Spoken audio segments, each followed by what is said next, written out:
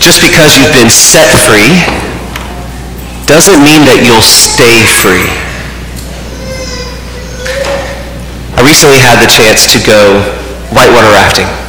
I love the outdoors, I love a good adventure, and I've been a few times whitewater rafting, and this most recent time I had the pleasure of rafting with a number of guys who are also adventurous and ready to have a more wild ride. So we told the guy, we said, listen, we want to go hard. Like, we want to flip, and we want to do tricks, and we want to have an adventurous, fun ride here. And so he said, right on. And so we are having a great time, and we're of course rafting through different rapids, and there was these opportunities, 3 in fact, where we were able to do what's called riding the bull, which means that one of the persons gets to sit on the front of the raft and basically have your legs dangling over into the water, and then you hold onto a rope. But anything.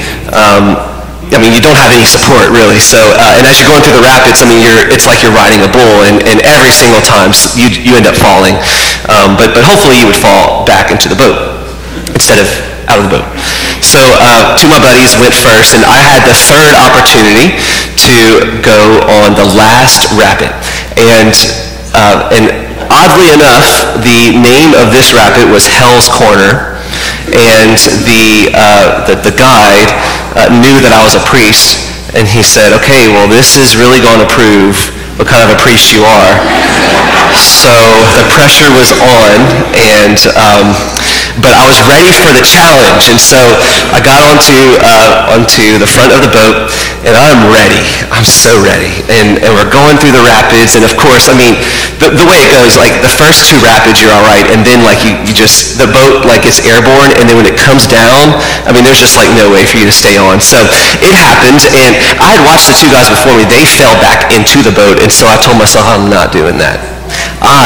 If I'm going to fall off, I'm falling forward. I'm falling out, because I'm staying on. That's my goal. Sure enough, classic. At the exact time that you would expect it, I fall out of the boat, but I hold on to that rope, and I'm holding on and just going along down the rapids with everyone. They don't even realize it until finally my head pops up. They're like, whoa, what's he doing? And so my buddy grabs me and pulls me into the boat as we were trained to do, and he rescues me from the rapids. And there's still a little bit more of Hell's Corner to go. And so this is my chance. I don't want to miss out. I feel like I've already gotten gypped. So I want to get back onto the edge of the boat and finish my ride victorious. And so I just as soon as I'm back into that boat, the first thing I do, I just get right back on to the front of that boat, and I'm ready to go again. And before I can even blink, I'm off the boat completely this time. I just slipped off of it. It wasn't even the rapid. It was just my excitement. I got so excited I overshot, and I just slipped right off back into the rapids. This time not holding on, and just completely missed my chance to finish the rapids. But just because I was set free, I didn't stay free. Just because you've been rescued from the rapids doesn't mean that you will remain safe from the rapids. And that's kind of the story of Israel too.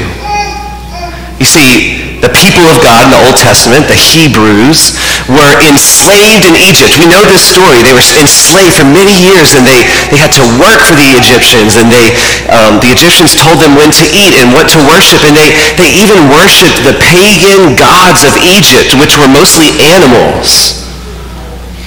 And we know the story. Moses comes, and God sends his messenger, and he sets them free. That's the Passover that the Jews celebrate even today, the great feast of the Passover, where they were set free from Egypt. But just because they were set free doesn't mean that they would stay free. Because what we see in the Old Testament over and over again is the people falling back into their old way of life. You see, God took Israel out of Egypt at the Passover. But Egypt still remained inside of Israel. God had to purge the people of Israel of Egypt throughout the Old Testament.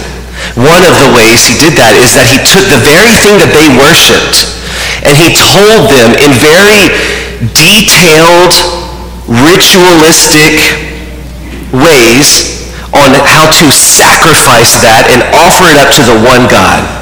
So we see these animal sacrifices in the Old Testament. A lot of that seems like, why do they do that? It just seems so arbitrary. Because they were worshiping animals, and now God is trying to purge Egypt out of the people of Israel. And so the very thing they sacrificed, God says, okay, I need you, the very thing they worshipped, God says, I need you to sacrifice that to me.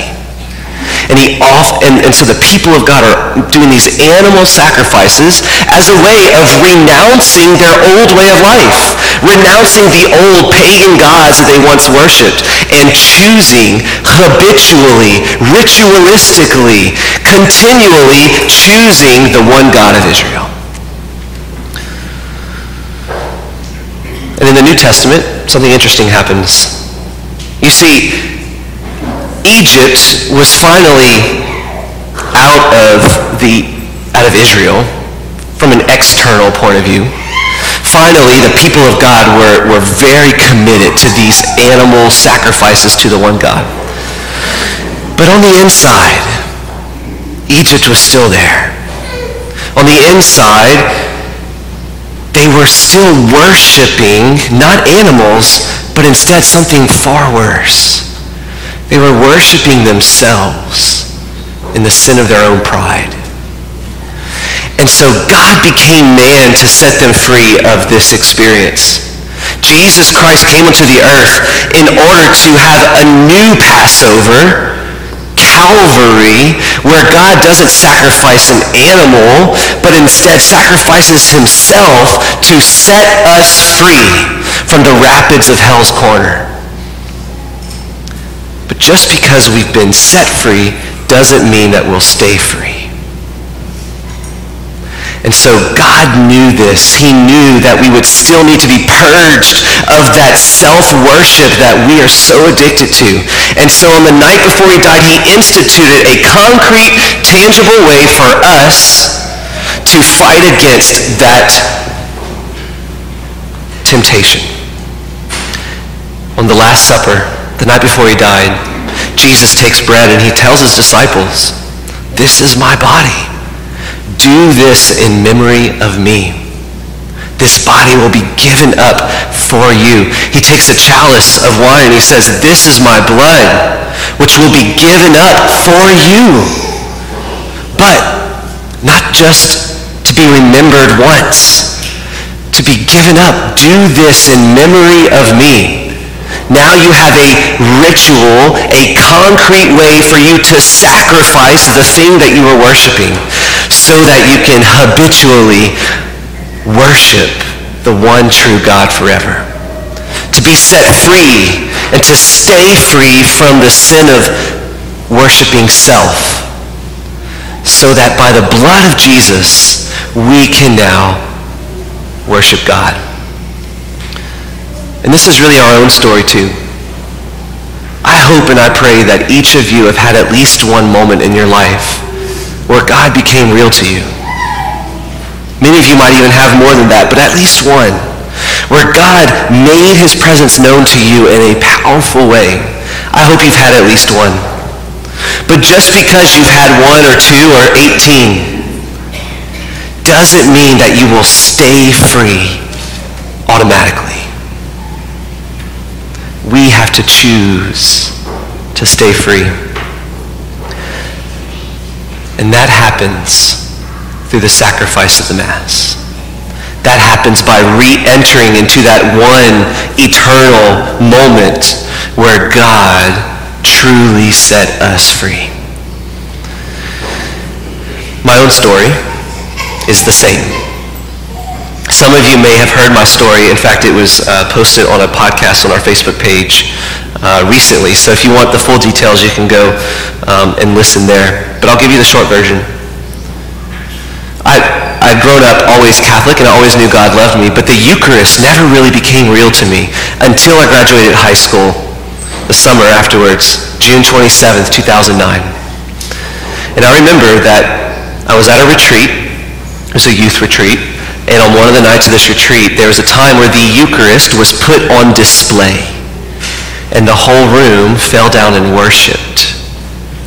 And it was during that time of worship that I had a tangible experience of God's divine power rushing through me, deeper than my veins. I knew that it was God himself in a way that I could not have made up or chosen. Just freely given in a mysterious reality I'm still unpacking, and it's still mysterious on why God would choose me for this experience, but nonetheless, by the end of that reality, I left a different person. And I knew forever that the Eucharist is Jesus Christ, and Jesus Christ is alive and real. And no matter what you tell me, no matter what scientist you quote, no matter what experience you share, you cannot take that away from me, because I know it's Jesus. And my life was forever changed. And then I went to college. And although I know that the Eucharist is real, I know God's love for me, I know the teachings of Jesus and the church, I slipped into some serious sin in college. And I kept slipping over and over again into serious sin. And I felt like I had one foot in and one foot out. And the great torment of this, because I had other friends doing the same thing, but the great torment was that I knew what I was turning away from.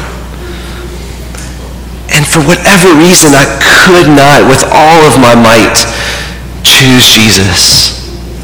I kept slipping away with great torment and great sorrow. Until one year for Lent, I decided that I was going to go to Mass every single day. Every single day, Monday through the next Monday. And in addition, I would spend at least 20 to 30 minutes in the chapel, the Adoration Chapel, in the presence of the Eucharist. And of course, if I'm going to be going to Mass every day, I'm going to have to go to confession pretty often in order to be able to receive, especially with the life that I was living. But it was through that habitual and daily process of choosing God, of sacrificing my own self-pride on the altar of Jesus Christ, that I eventually was healed and set free from that way of life. But even today, I know that it's just a matter of a moment for me to slip back away if I am not careful. That it's only by the power of Jesus, it's only by his precious blood that I have any hope to remain in him. And it can happen to any one of us, to slip back away, to slip back into Egypt. But the good news is that God gave us a way to be purged of Egypt every single day, to be set free and to be kept free in his love.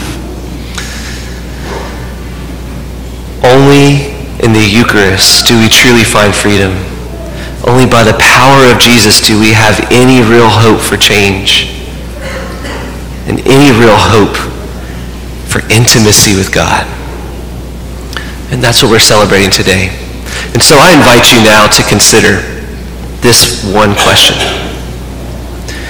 Do you recognize your pride?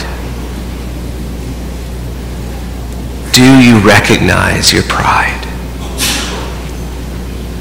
If you don't recognize it, that's a red flag. It's a very dangerous spot to be in, because I tell you, we all have pride. I don't care how close you are to Jesus, we all have it on this side of heaven. And if you can recognize it, that's half the battle. The next half is for you to lay it on the altar and sacrifice that pride, sacrifice that self-worship, so that it may rise up to the Lord, so that we may be set free, and so that we may be kept free. And so that's what we're going to do for the rest of this Mass.